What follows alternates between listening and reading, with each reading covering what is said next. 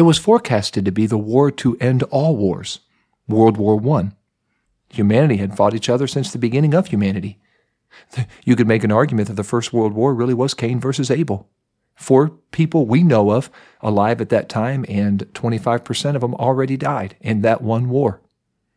World War I introduced new technologies into battle that spread around the globe. Never had the earth been so connected, and yet never had the earth been so divided. After all the effort, all the bloodshed, an entire generation of lives lost to the fight, the Allies won World War I. It came at a great cost.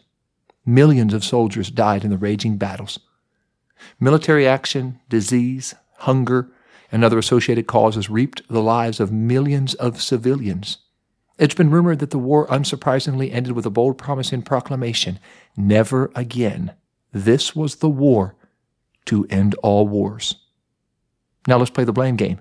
The Allies laid the blame firmly at the feet of Germany for causing World War I. So in order to avoid history repeating itself, the Allies vowed to sufficiently punish Germany.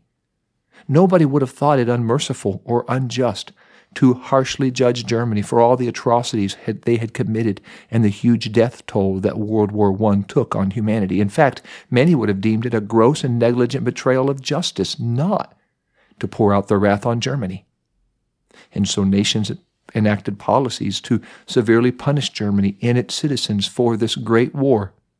Germany became a shell of its former self. Its economic power and might disappeared, transforming into poverty and a sickening weakness. Observers deemed such punishment well-deserved and perhaps not even harsh enough. Surely these measures, no matter how extreme, would save the planet from another world war, especially from a defanged Germany. But for those of us who have lived past World War I, no, they could not have been more wrong.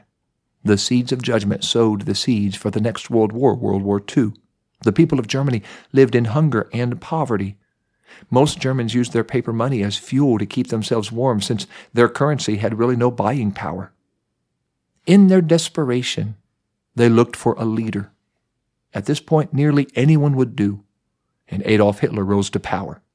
Hitler brought Germany back from the brink, and then he took the entire world beyond the brink of disaster and over the edge into the most vicious fighting and atrocious treatment of humans ever imagined. World War II not only featured bloody battles, but the Holocaust claimed the lives of around 6 million Jews, and Germany murdered 5 million POWs. And yet, as in World War I, the Allies won again. But can such horrific losses truly be considered a win? How's today's world different due to the deaths of so many innocents? Could mercy have prevented World War II? Had the rest of the world shown mercy to Germany, is it possible we could have avoided catastrophe? Certainly Germany deserved judgment for their role in World War I, but could it be the world went too far? If every action has an equal and opposite reaction, then brutal punishment might also lead to brutal action. But if we act peacefully and mercifully, perhaps we can reap a better harvest of peace and righteousness. And we're going to hear a story about mercy and judgment right after this. Welcome to God's Word for Life Lesson Companion Podcast, brought to you by Word of Flame Curriculum and the Pentecostal Publishing House. This podcast encourages adult disciples to think deeply about God's Word, further develop their personal relationship with Jesus Christ, and make a greater commitment to the purpose and plan of God for their lives. Let's dive into today's lesson and explore what it means to live out God's Word in our lives. Good day to you, God's Word for Life listeners. I hope you're having a wonderful 2024. We're already 2 weeks in. Hopefully those resolutions are still holding up. I drove by a gym today, not to it, but by it, and noticed there were a lot of cars in the parking lot. I thought I need to drive by that place in April and just count the cars again and just see how many are still holding out since January. But resolutions don't always do so great, but this is a great resolution that every day and every week we will dive into the Word of God and see what God has to say to us. And that's why we're here on this God's Word for Life Companion Podcast. My name is L.J. Harry. I'm your host, and we are looking at an episode called 3 Days in the Deep. It's the series, The Faithfulness of God. And this stems from the lesson, the God's Word for Life lesson, dated January 14th, 2024, and it is called 3 Days in the Deep. It's from the story of Jonah. and the minor prophets. Jonah 4, verse 4.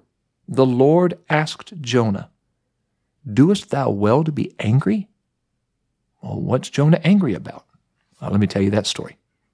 It all started because of a big, huge, massive city named Nineveh. In the ancient world, Nineveh was the capital city of Assyria. If you've read your Bible deep into the Old Testament, you'll notice that Assyria was one of Israel's enemies, and they were brutal. The name Nineveh likely meant house of the goddess, not exactly a friendly place to these one God, Jehovah-worshiping Israelites. The leaders of the Assyrian Empire feature a who's who of ancient history. Let's see if these names ring any bells. Hammurabi, known for his famous code. Shalmaneser, he built walls, built a palace, built a temple. Tiglath-Pileser, he helped strengthen Assyrian power. Thanks to world history and Sunday school, I'm 3 for 3 on those names. But later the city and Assyrian dominance became greater with the rise of the Neo-Assyrian Empire beginning around 911 BC. Nineveh featured palaces, temples, paintings, gardens, all adding to its splendor. In fact, the city included the Hanging Gardens of Babylon, one of the 7 wonders of the ancient world.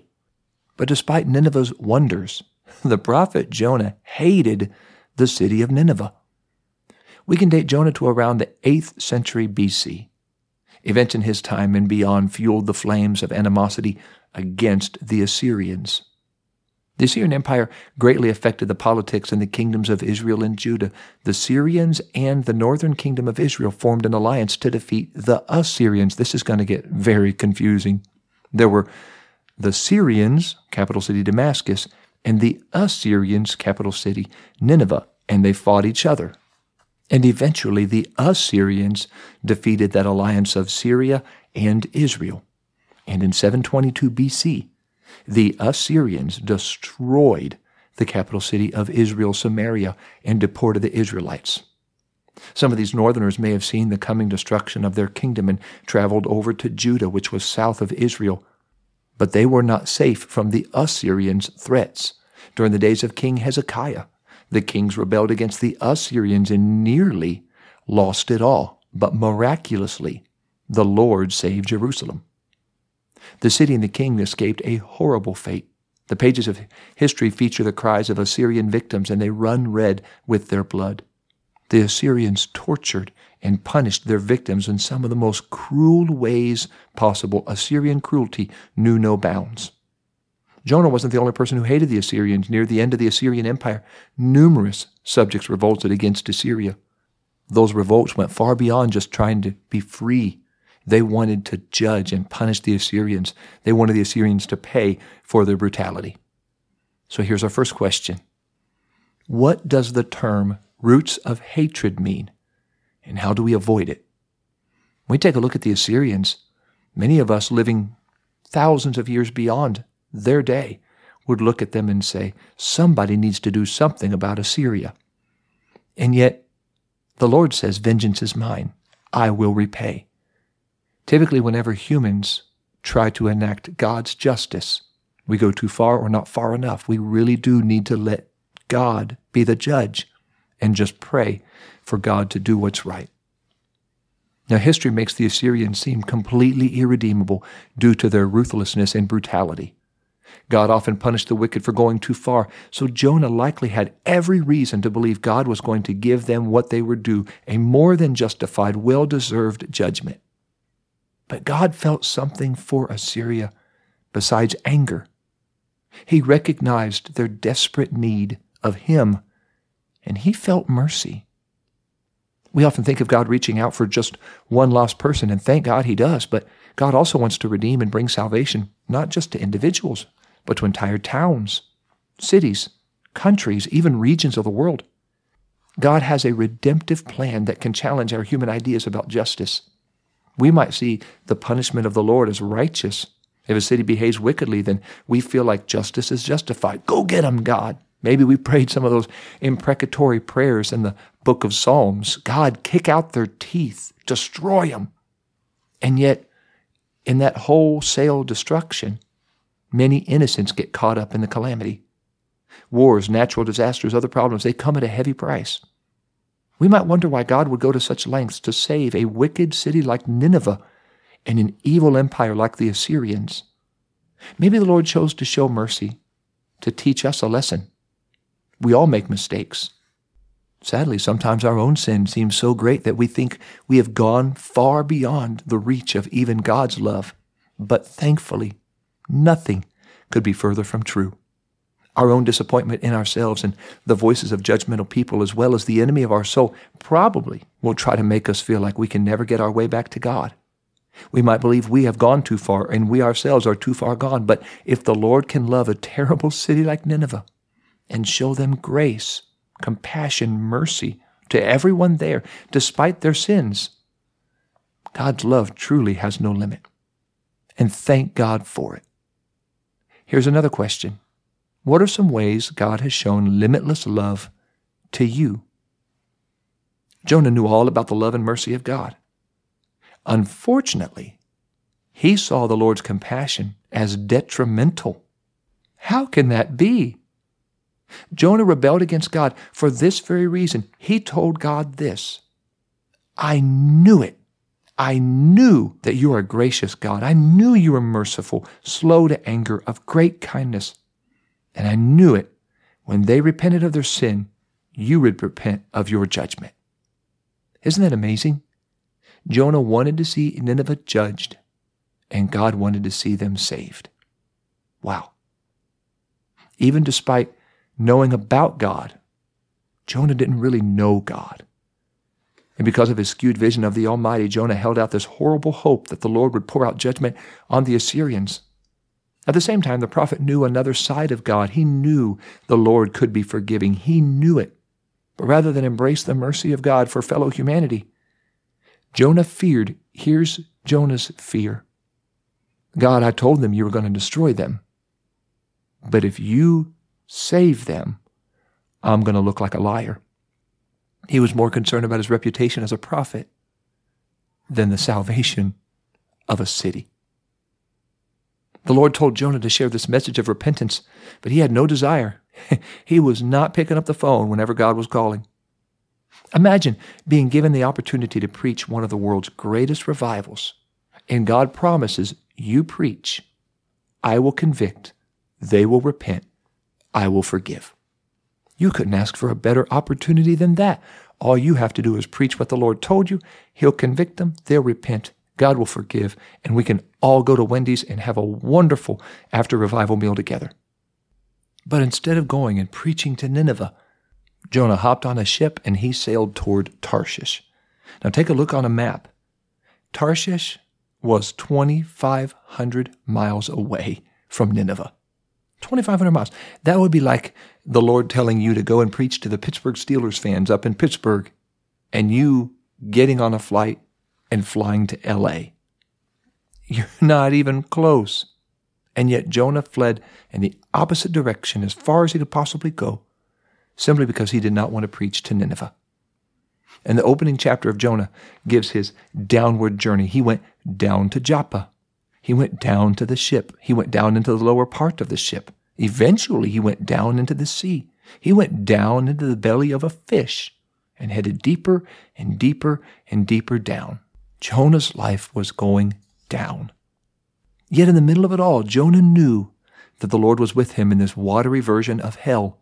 Jonah had gone down about as far as humanly possible. The height of his rebellion had taken him down to the bottoms of the mountains. And Jonah's plight brings to mind the words of the psalmist, if I ascend up into heaven, thou art there. If I make my bed in hell, behold, thou art there. Psalm 139, verse 8. Thankfully, the fleeing fugitive Jonah realized he could not escape the Lord. And in the belly of a fish, Jonah remembered the Lord. He remembered the God of mercy. He cried out in his prayer. Jonah promised to sacrifice unto the Lord with a voice of thanksgiving because Jonah recognized salvation only comes from the Lord. We need to recognize the same. We, too, must repent of our rebellion against God. Maybe we never intended to stray from the Lord, but we have. Or maybe we started out with lofty goals. We wanted God to use us and might have even hoped the Lord would reveal some kind of a prophetic word to us so he could work through us. Maybe we found ourselves fervently praying in a service for God to take us to higher heights and deeper depths. But then rebellion crept in, or maybe selfishness, or maybe a desire for glory, and we found ourselves descending to the wrong kind of depths, heading in the opposite direction of where God was leading. During those troubling times of our own making, we must seek the face of God. We must repent of our rebellion. We must recognize salvation only comes from the Lord. Another question. Why do you think God sometimes has to take extreme measures to encourage us to repent? Well, because of Jonah's repentance, God gave Jonah a second chance. He caused the great fish to spit out Jonah on dry land. However, when he got onto dry ground and wiped the sweat from his seaweed-soaked brow, his mission was still the same. Hey, Jonah? Yes, Lord. I want you to preach to Nineveh. And this time, Jonah said, Yes, Lord. Jonah walked into the city of Nineveh still smelling like a fish. And nevertheless, he preached a message of repentance. He preached an 8-word message, at least in English. Yet 40 days, and Nineveh shall be overthrown. 8 words. 40 days. Nineveh will be overthrown. You would think the Assyrians, who were brutal and ruthless in the way they treated others, especially those from Israel, would have attacked him, judged him, imprisoned him, beat him, killed him. Instead, God had been working on their hearts, and Jonah did not know it yet. But God had been dealing with them. And the people proclaimed a fast, and everybody, even the livestock, had to participate in this fast. The king himself put on sackcloth and ashes, trusting that maybe this God would turn from his judgment and save them. Now, here's an interesting tidbit. We don't know if this is true or not, so this is just possibly. We know that the god Dagon, who was half man, half fish, he was a Mesopotamian god from all the way back in around 2400 BC or so. And we know that several civilizations lived in that area of Mesopotamia, including the Assyrians. And we know, based on monuments and archaeology, that this half-fish, half-man god Dagon was part of the pantheon of gods in Assyria. So let's just think about that for a moment. Jonah is swallowed by a fish. Jonah is spit up onto the beach by a fish, comes walking into Nineveh, smelling like a fish, and preaching judgment for Nineveh's sin. Could it be that the people thought maybe their god Dagon had sent Jonah to preach to them, and they believed because here comes this man out of a fish? Maybe, maybe not. We don't know, but it's possible. And it certainly, if that's what happened, well, God's able to do anything, use anything to be able to bring people back to him. Jonah goes walking into Nineveh, preaches his message. They fall on their face, they repent, but no thumbs up emojis from Reverend Jonah. He was mad. He wanted God to destroy them because of all the people they had destroyed. He went back to the outskirts of the city, built a little booth, started a little fire, got ready to roast marshmallows as soon as God rained down fire and brimstone. But fire never fell because God forgave them. But God did bless Jonah. He knew how hot the desert heat was, and he grew a gourd for Jonah. Some believe it was even around 10 feet tall, which gave him shade from the blazing sun. And Scripture records Jonah was exceedingly glad for the gourd. We love it when God does that for us. God blesses us even though we don't deserve it. So did Jonah. Exceedingly glad for the gourd, but keep reading. The next part of the story twists, reveals a part of the nature of God we don't love quite as much. Just one sunrise later, God dispatched a worm that started munching away on that shade tree until the gourd was gone and Jonah was wide open to the blazing sun without a shade tree or sunscreen. And Jonah was exceedingly sad the gourd was gone. Enter our Bible verse when the Lord has Jonah's undivided attention and asks him the question, Jonah, do you do right to be angry because of the gourd? And Jonah, like a toddler, just pounded his fist and kicked his feet.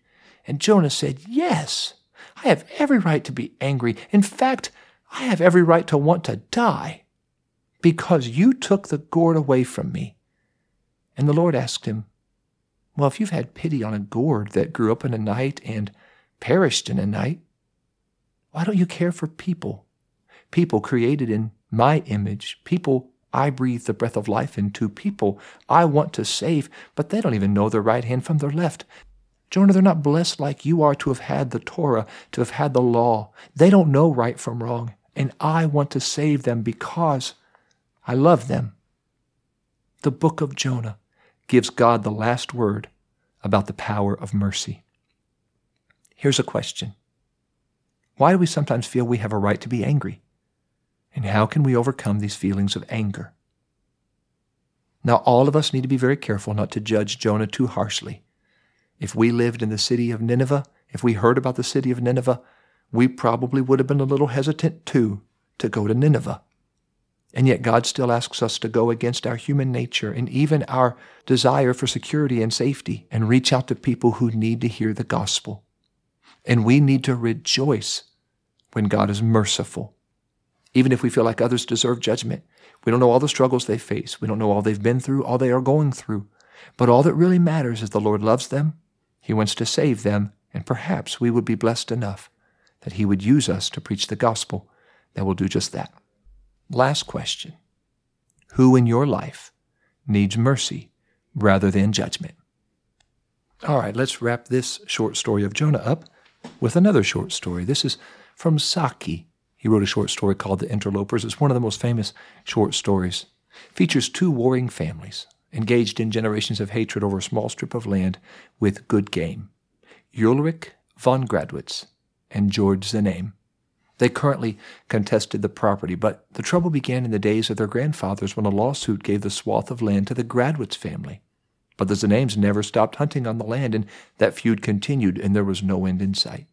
The two men, Ulrich and George, hated each other with intense hatred. With the heat of 1,000 suns, they hated one another.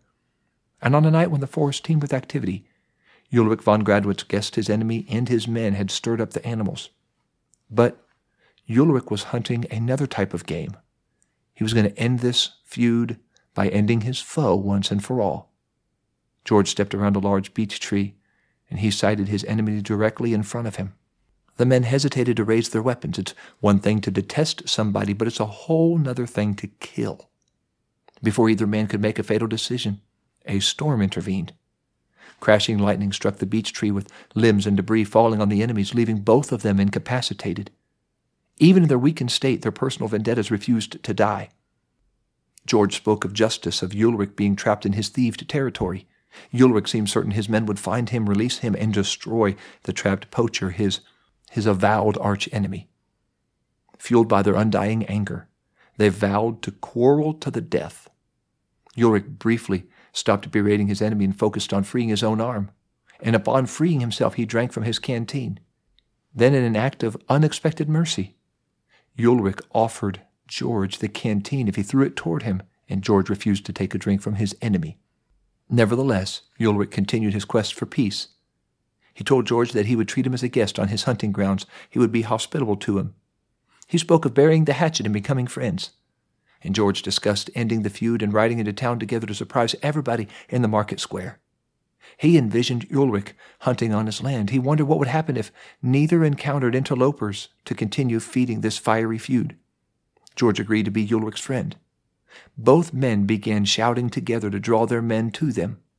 And after they had healed the relationship between each other, each hoped his men would arrive first to free the other. Finally, working together, they had achieved something. Ulrich saw 9 or 10 figures in the distance. George asked Ulrich who they were, and Ulrich gave a strange laugh. He answered somberly, "Wolves." That short story teaches us it's never too late to mend a grudge, but if we put it off too long, there can still be some enormous consequences for delaying mercy and compassion. Like Jonah, like these feuding neighbors, let's seek peace while we still have the chance. If we have to choose, let's choose mercy. And let's pray for God to help us to love mercy. There's a beautiful passage in Micah that says there are 3 things the Lord expects of us: to do justly, to love mercy, and walk humbly with our God. And let's also pray for God to give us wisdom, courage, grace to look at those who have wronged us through God's eyes and seek to see them saved rather than judged. Lord, you've been so merciful to us. You've been so good to us, abundantly good to us. Your mercy has overflowed in abundance to us. Help us to love mercy, not just receiving it, but sharing it. And help us not just to share it, but help us to rejoice when others who we thought should be judged are shown mercy. God, I pray today, help us, give us the wisdom, the courage we need to pray for mercy for our enemies, to look at them through your eyes, to see them saved rather than judged. I pray today, may we be men and women, students, young people, children, marked by mercy of receiving it and offering it. I pray this today in the name of Jesus. Amen. Thank you so much, God's Word for Life listeners. Be sure to subscribe, follow, like, share, and click the notify button so you will never miss an episode. And then share it with others so they never have to miss an episode of the God's Word for Life Companion podcast either. I've got a couple of other great resources I would love for you to check out. All of those are at PentecostalPublishing.com, and you can buy books, Bible studies, Bibles, music, curriculum. All of that is available there at PentecostalPublishing.com. So if you're looking for something to teach, whether it's a small group, a Sunday school class, a midweek service, even something to preach, you can find that right there, PentecostalPublishing.com. And if you use promo code GWFL10, you'll save 10% off your entire order with the exception of curriculum. Everything else is 10% off with that promo code, one-time use promo code GWFL10. Another podcast I would love for you to check out is called The Formed Podcast, and it's all about training teachers in the local church. And if you are a teacher, Sunday school teacher, Bible teacher, if you're a midweek teacher, you're a teacher in a small group, there's something in there for you. They're mostly interviews with others who are experts in their field, and they're sharing with us tips and techniques on how to teach children, youth, and adults. That's The Formed Podcast. It's available on Google, Apple, Spotify, and it's available on our Pentecostal Publishing YouTube channel. Look for the playlist, The Formed Podcast. The video version is there on YouTube. Next week, we continue our episodes on the faithfulness of God. We're going to take a look at a story called Standing Tall on His Knees. It's the story of Daniel. Looking forward to sharing that with you next week. And always look forward to learning and living out God's Word for Life. Thank you for listening to God's Word for Life Lesson Companion Podcast, where together we explore what it means to live out God's Word in our lives. If you haven't yet, make sure to subscribe to this podcast. And if you are looking for other Bible study tools and resources to encourage you in your walk with God, visit us today at PentecostalPublishing.com.